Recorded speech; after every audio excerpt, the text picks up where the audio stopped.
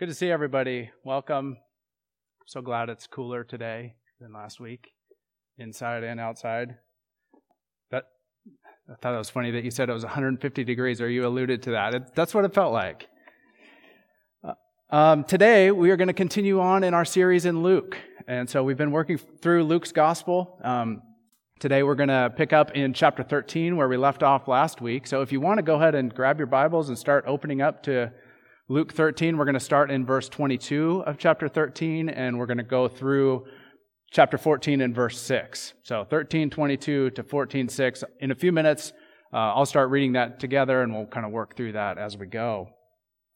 As we've been going through Luke, we've seen Jesus interact with a lot of different people through the gospel, and he interacts with them in a lot of different ways. He has different kinds of strategies or techniques in the way that he engages with people. If you remember last week's passage, he posed some challenging questions to the people who are around him. And he used a parable about a mustard seed that grew into a mustard tree to kind of draw an analogy to the kingdom of God. And then he also engaged with this woman who had been stricken with a disabling disease for 18 years, and he freed her of that disease. When Jesus talks to people, one thing that we see a lot is he takes the focus and he shifts it.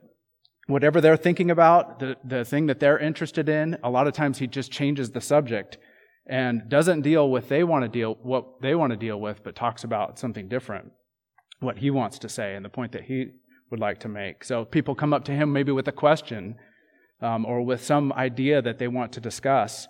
Often they're trying to stir up trouble and kind of get him into a place where he does something that they disapprove of. But Jesus, he kind of flips the script. He turns the conversation in a way that points the challenge from him back to the person who's asking the question or trying to get him in trouble.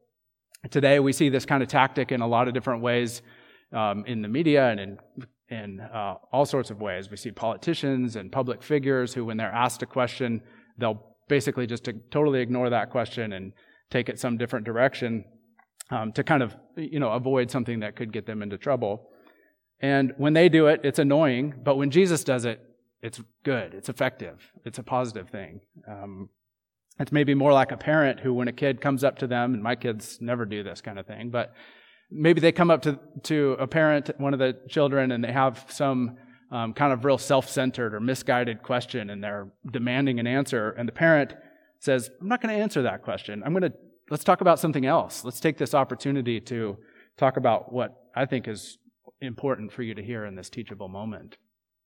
This kind of thing is something that Jesus does often through Luke's gospel.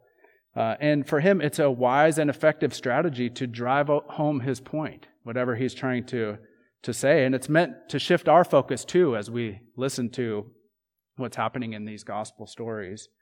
It challenges us with something that we need to hear. The responses of Jesus to the people around him, often they reveal self-righteousness and pride in the hearts of the other people in the stories, the people he's talking to. Sometimes they reveal that kind of stuff in our own hearts too.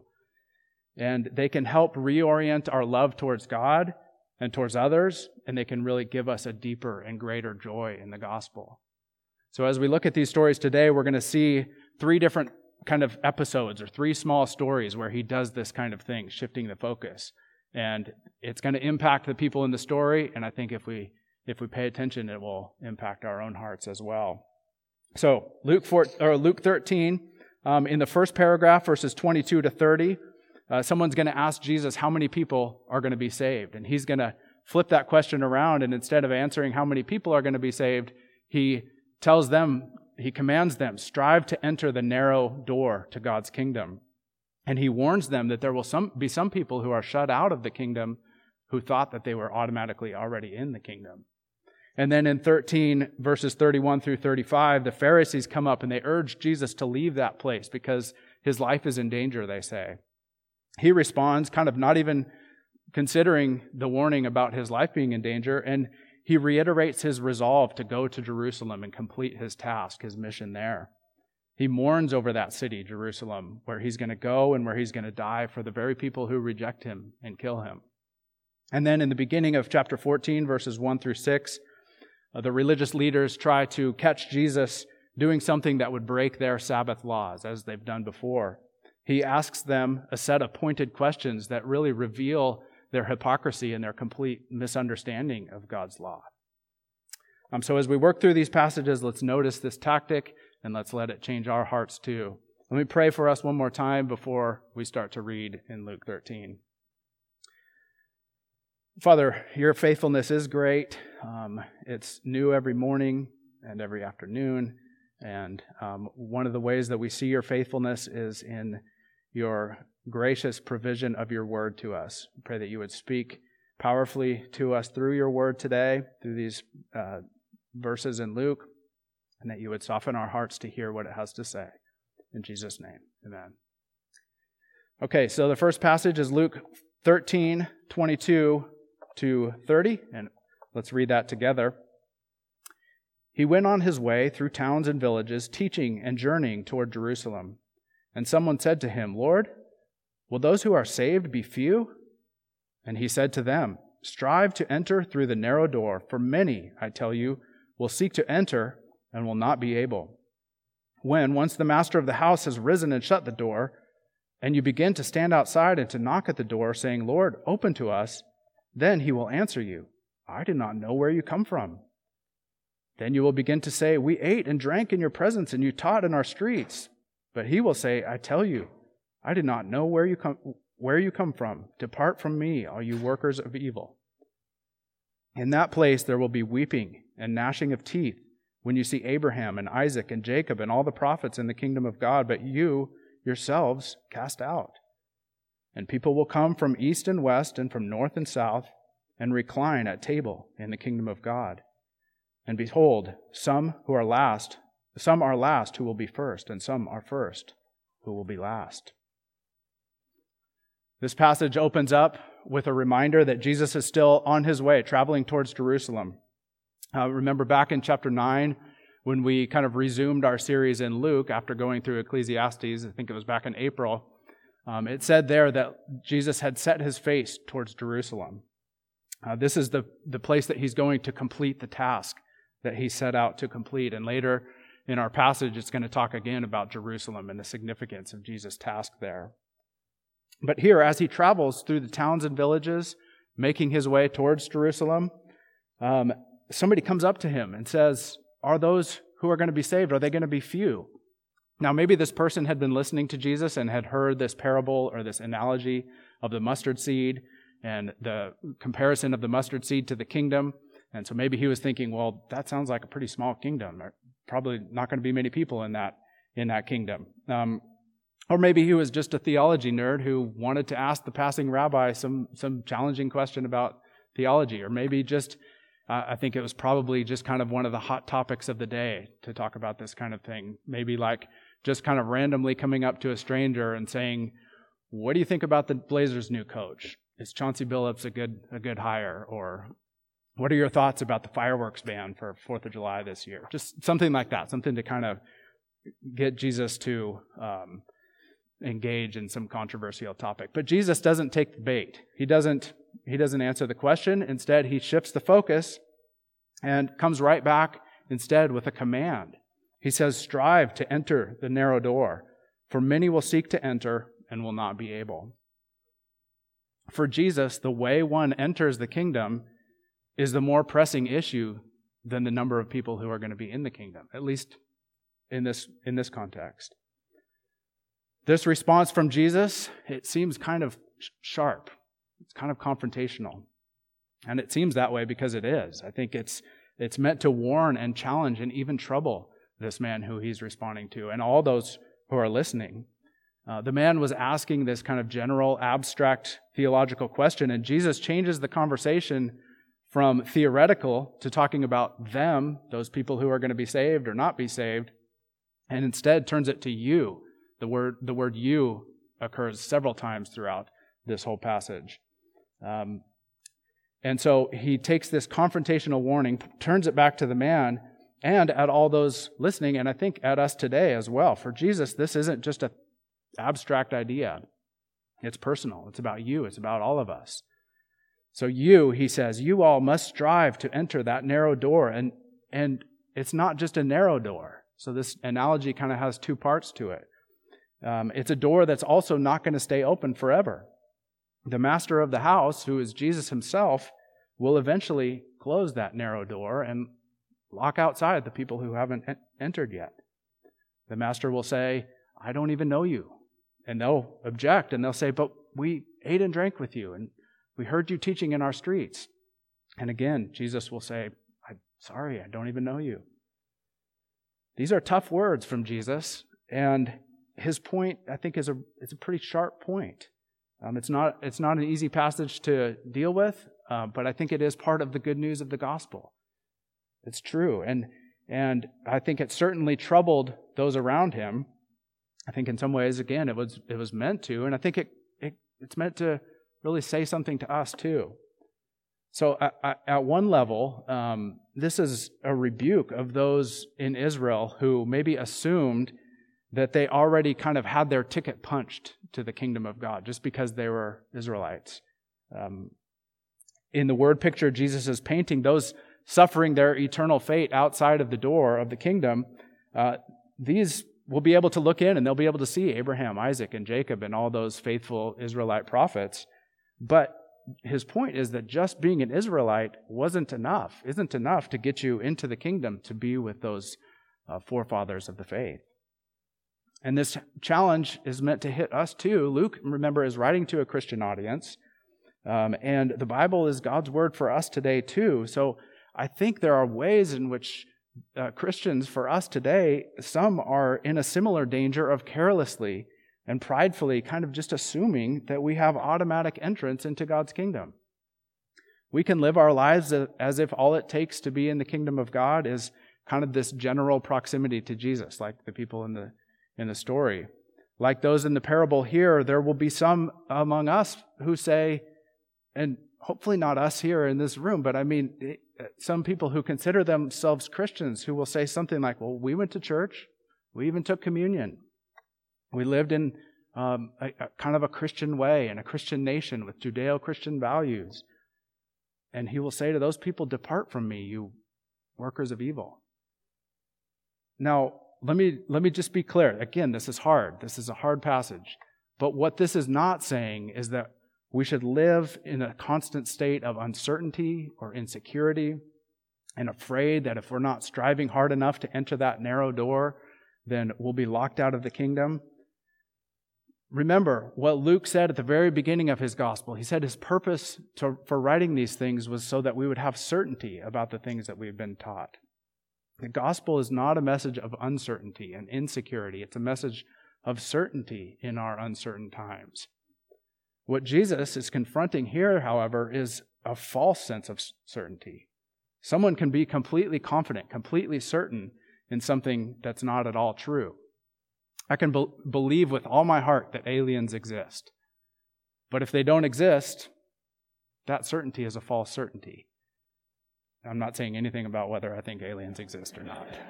We're not going there today. But it's a false certainty if that's what my belief is and if that's not true. What Jesus and Luke here are trying to do is build up a true certainty by confronting and correcting false certainty. National or religious identity will not get a person into the door of the kingdom. Neither will general acquaintance with Jesus or with the idea of Jesus or a life that kind of vaguely matches so-called Christian values. So this is not trying to stir up uncertainty in us or fear of judgment, unless we are assuming wrongly that we can just take advantage of God's grace, get into the kingdom without really turning from our sin and turning in faith to Jesus. Jesus does say, put effort, strive for God's kingdom. Like an Olympic athlete strives for a gold medal. This is kind of the language that he uses here. This theme of striving and of the effort that discipleship of Jesus involves, this will continue later in Luke, just a little bit later, where Jesus will remind his followers of the cost of true discipleship. And this is also like what we read a couple weeks ago, where it said, be ready, or gird up your loins, literally. Remember, Josh talked about that. Be ready for the master of the house to return, because he could come at any time. There's a sense of effort. There's a sense of urgency to the calling of Jesus for our lives to live for him. The time is short. The time to live for him is now. This is calling us to live for him today. Hebrews 3:13 says to exhort one another every day, as long as it is called today, so we won't be hardened by sin's alluring lies. Dave Martin, there you are. Thanks for that verse. Reminded me of that verse today, or this week.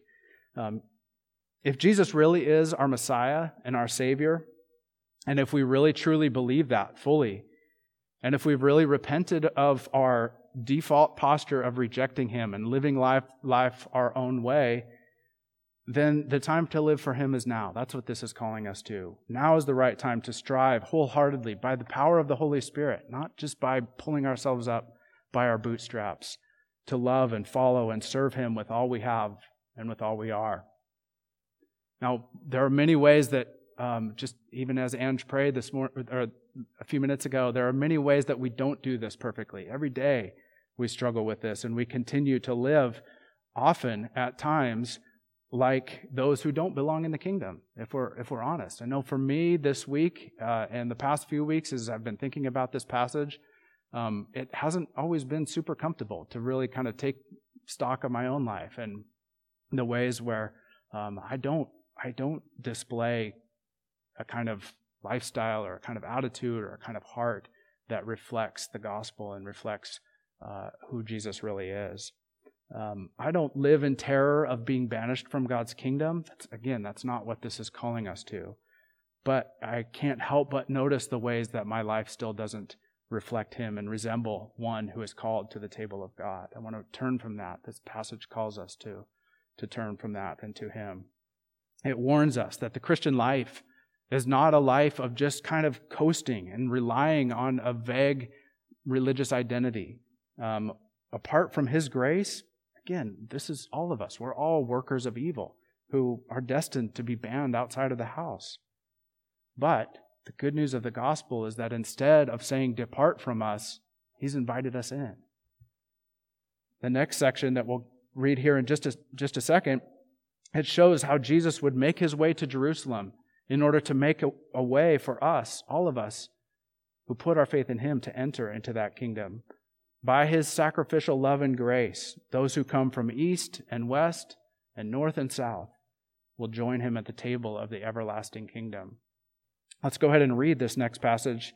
This is verses 31 through 35 of Luke 13. It says this, "At that very hour, some Pharisees came and said to him, 'Get away from here, for Herod wants to kill you.' And he said to them, 'Go and tell that fox, behold, I cast out demons and perform cures today and tomorrow, and the third day I finish my course.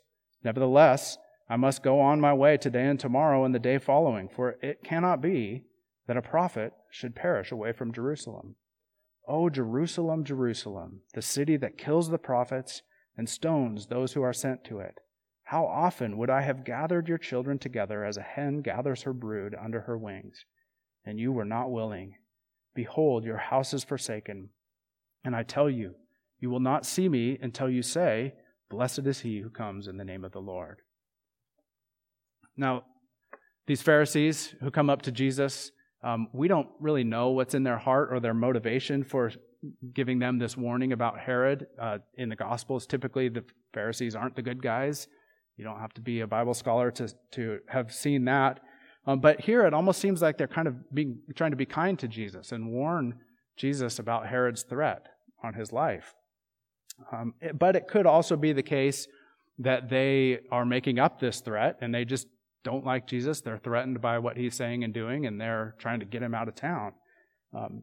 Either way, Jesus is, again, taking this statement as an opportunity to shift the focus, to talk about something else that's more important from his perspective, and more important than even a threat from Herod on his life. Jesus doesn't pay any attention to this threat about Herod, and he quickly sets that aside, and instead he focuses his attention on his task ahead, which is to go to Jerusalem. He says to the Pharisees, he says, "Tell that fox, that sly, insignificant puppet king up there in Galilee or wherever he is," he says, I'm casting out demons and I'm performing cures today and tomorrow, and the third day I'll finish my course. And then he repeats himself again to emphasize his point. He says, today and tomorrow and the next day, I'm going to Jerusalem to finish what I came to do. Jesus here isn't giving a precise timeline that he's going to arrive in Jerusalem in exactly 3 days, but he's alluding to his journey to the cross and then to resurrection on the third day. He's on a mission that can't be thwarted, not by the Pharisees, not by Herod, not by anyone. And he's doing the mighty work of God. This is what he came to do. He's healing people and freeing them from their demonic oppression now, and he's going to Jerusalem to finally finish his task. So Jesus' face is set towards Jerusalem, and as he goes, and as he thinks about that city of his destination, he laments over it. He says, "Oh, Jerusalem, Jerusalem." This is a heartfelt cry. It's kind of like when he said to Martha, back a few chapters earlier, he said, "Oh, Martha, Martha." It's not just like this kind of real scoldy, looking down his nose statement. It's a compassionate, sorrowful statement. He was exhorting his beloved friend there not to be anxious, not to be troubled about so many things, but to rest in him. It's also a similar statement to later on in Acts when he meets Saul on the road to Damascus and he says, "Saul, Saul, why are you persecuting me?" It's, again, compassionate, heartfelt, and sorrowful. The affectionate sorrow Jesus expresses here, though, it's not a sorrow of helplessness. It's not like he just everything's out of his hands, what they're going to do to him in Jerusalem. Instead, it's a sorrow of full knowledge and free agency. He's fully free. He's fully free to submit to the will of the Father, and he's giving himself freely and sacrificially to the perfect plan of redemption that he has before him. As he goes resolutely toward Jerusalem, he knows he must go there because that's the place where his mission will be completed. This city of Jerusalem, it's been at the heart of God's plan for his people ever since the early stages of their history. This was the city that David established as the seat of his dynasty. And then David's son Solomon built this majestic temple there, a house for God in Jerusalem. But Jerusalem is also the place where king after king turned away from God and led the people away from God into wickedness of all sorts of different kinds of injustice and idol worship and really rejecting Yahweh as their God. This is also the city where many of God's faithful prophets had died. When they came to call the people back to covenant faithfulness, they would be persecuted and rejected. In Nehemiah chapter 9, which is this important passage of the priests leading the Israelite people in repentance and remembering their sins, they recount the ways that their fathers have disobeyed and have turned away from God and rejected his law, and how they have killed the prophets that went before them.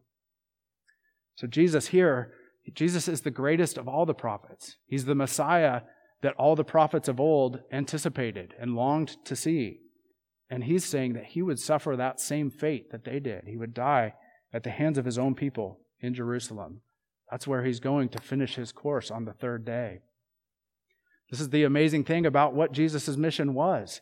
It was a mission that must end in his death. He must go to Jerusalem to be killed for the mission to be completed. He knows this. It's not going to surprise him, and he's resolved to go there and still do it anyway, to die at the hands of the ones he came to save. Jesus' love for his people is unrelenting, it's unstoppable, but even though he loves us, even though he loved the Israelite people, they, like all of humanity, are prone to sin, prone to reject him, prone to assume that they can experience his kingdom riches without truly embracing him as their king. The rebellion of the human race runs deep, and yet his compassion and his love and his grace runs even deeper. Jesus has longed to gather his children under his wings and to protect them and to care for them. So for us today, we're not the people of Israel. We're not citizens of Jerusalem in the same way that those people who were citizens who were there at his crucifixion. But his grief and his compassion, it applies to us today as well. And thank God it does. The Jews who rejected Jesus as Savior and Lord, they thought they could rest in their own Israelite identity again, or their own efforts to maintain our right standing before God. And we too, we have rejected him in the same way. And we deserve to be banished from his presence. But his sorrow for the sin against him, for the rejection of his coming, this is coupled with compassion and love, and it manifests itself in the grace of the cross, where he's headed. He'd continue to travel to Jerusalem, and he would be killed there, just as the prophets before him were killed. But he went there willingly to die for our sins. And the third day he would rise, and that would finish the course that he was on, the mission that he was on, finish the course that was set out for him.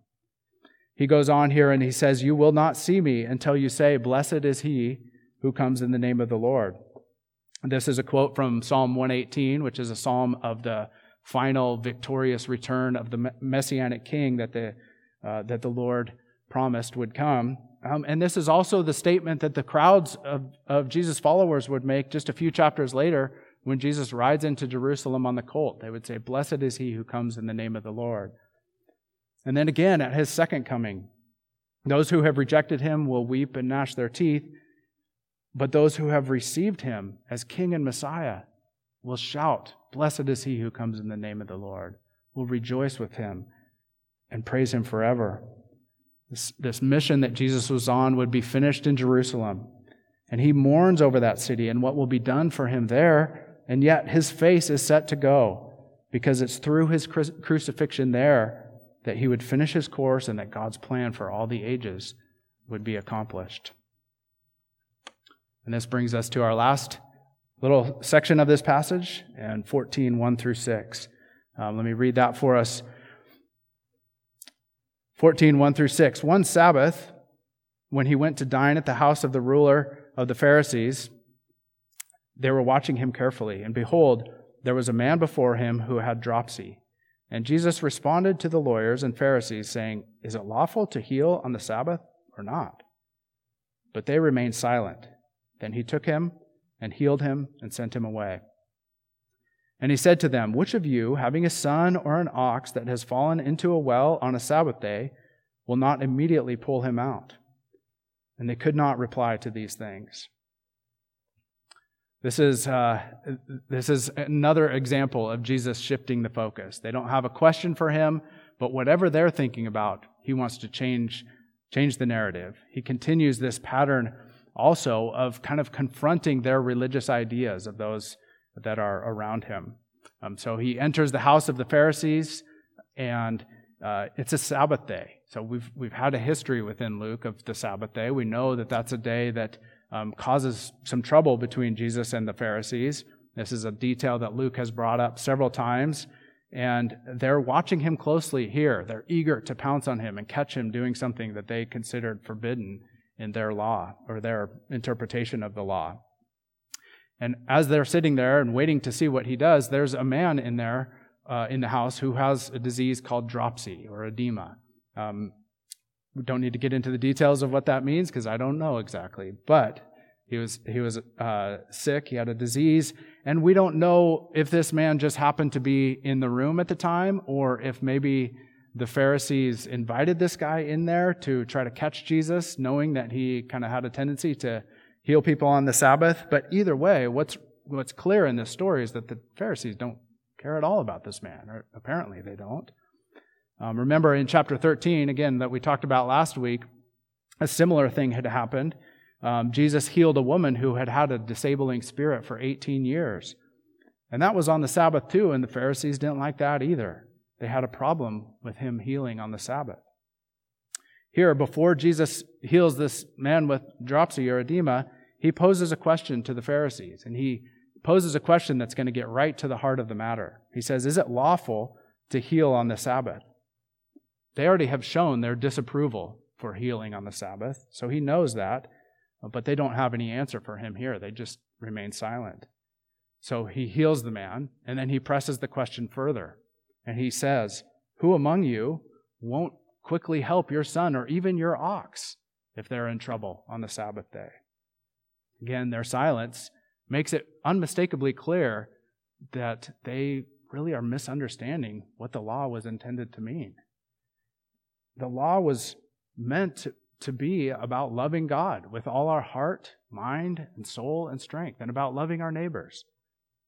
The Sabbath was given to cultivate a heart of trust in God. It's a way to rest in Him and to reflect His good character by resting. He rested on the seventh day of creation, and we too are called to rest and trust in Him. So the Sabbath was given for our good, but the Pharisees had twisted it around. They had turned it in such a way that it made everyone a slave to these rules and these laws that were totally impossible to keep. It was a misguided application of what the law actually said about the Sabbath. There's nothing in the Torah, in the Old Testament, in Genesis through Deuteronomy that says resting on the Sabbath means not helping others. The Pharisees added that to their understanding of the Old Testament scriptures. And here, they're forbidding Jesus from showing love to this poor, diseased man. Their legalistic over-interpretation of the law of Moses and of the Old Testament, it directly contradicted the true meaning of that law. Again, I think there's an application point for us here today, too. As we grow in our Christian lives and as we seek to walk in a manner worthy of the gospel, I think there can be a tendency, in some ways for all of us, to add to what God has told us in His Word and to construct our own systems of morality. Sometimes we hold ourselves, and I think even more often we hold others to these extra biblical standards that go beyond what the Bible is actually calling us to. And sometimes we don't just go above and beyond what the Bible says, but we actually develop ideas and cultivate kind of requirements and expectations that go against what God has actually said. Sometimes they're exactly opposite the principles of loving God and loving others. Israel had had a long history of just completely neglecting the law of God, and the Pharisees, to their credit, they were zealous to try to ensure that that wouldn't happen again. But the problem is that zeal, when it's mingled with self-righteousness and pride, it's just as destructive as lawbreaking. It goes against the heart of the law, and it misses the point of the gospel entirely. And I think we all maybe have a tendency to do that sometimes, to think that way. This story of conflict about the Sabbath, it fits with the other two parts of our passage, and with this theme of Jesus confronting the Israelite leaders, the religious leaders. Often He confronts them and rebukes them for their hypocrisy and their false religiosity and their nationalistic pride. Israel's past failings and their present hypocrisy are repeatedly in Jesus' crosshairs here, but He doesn't rebuke them just for fun, just to rebuke them. He isn't just looking for trouble, and Luke doesn't include these contentious interactions between Jesus and the Jewish people just to make Jewish people look bad.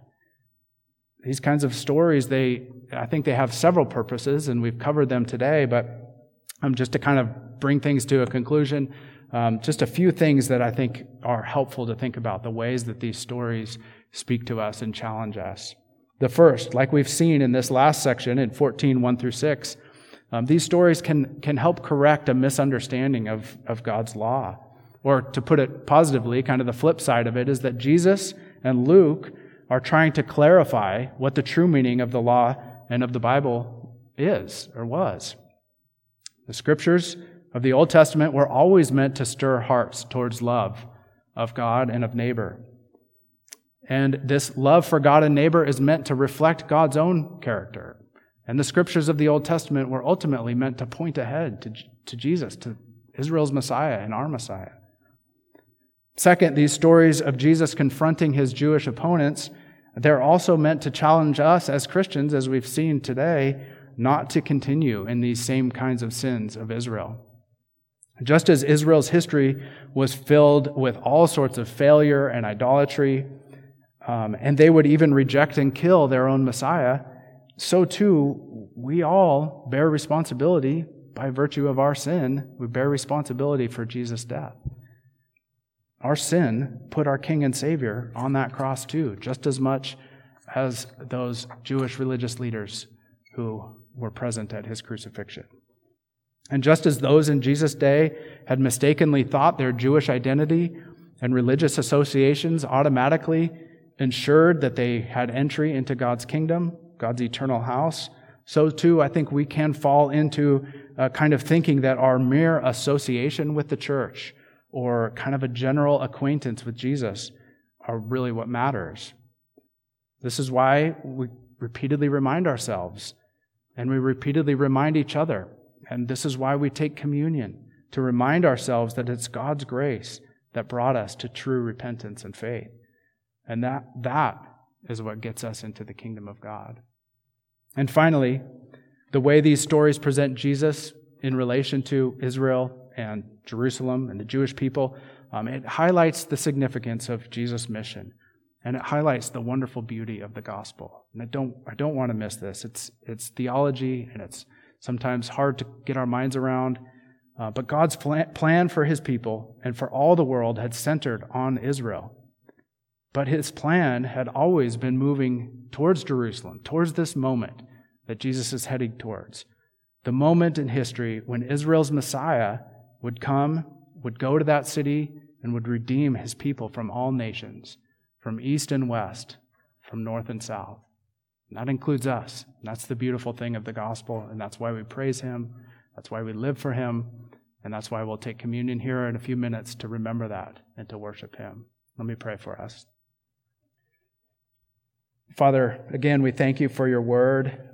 We don't ever want to tire of thinking of the gospel, and it is a message of wonderful news and joy and hope. And there are parts of it that are challenging too. We pray that you would give us wisdom to hold those things in tension, to rest in the finished work that you accomplished in Jerusalem on that cross and through your resurrection, that we would fully trust and rest in our security in you, that we cannot be taken from your hands.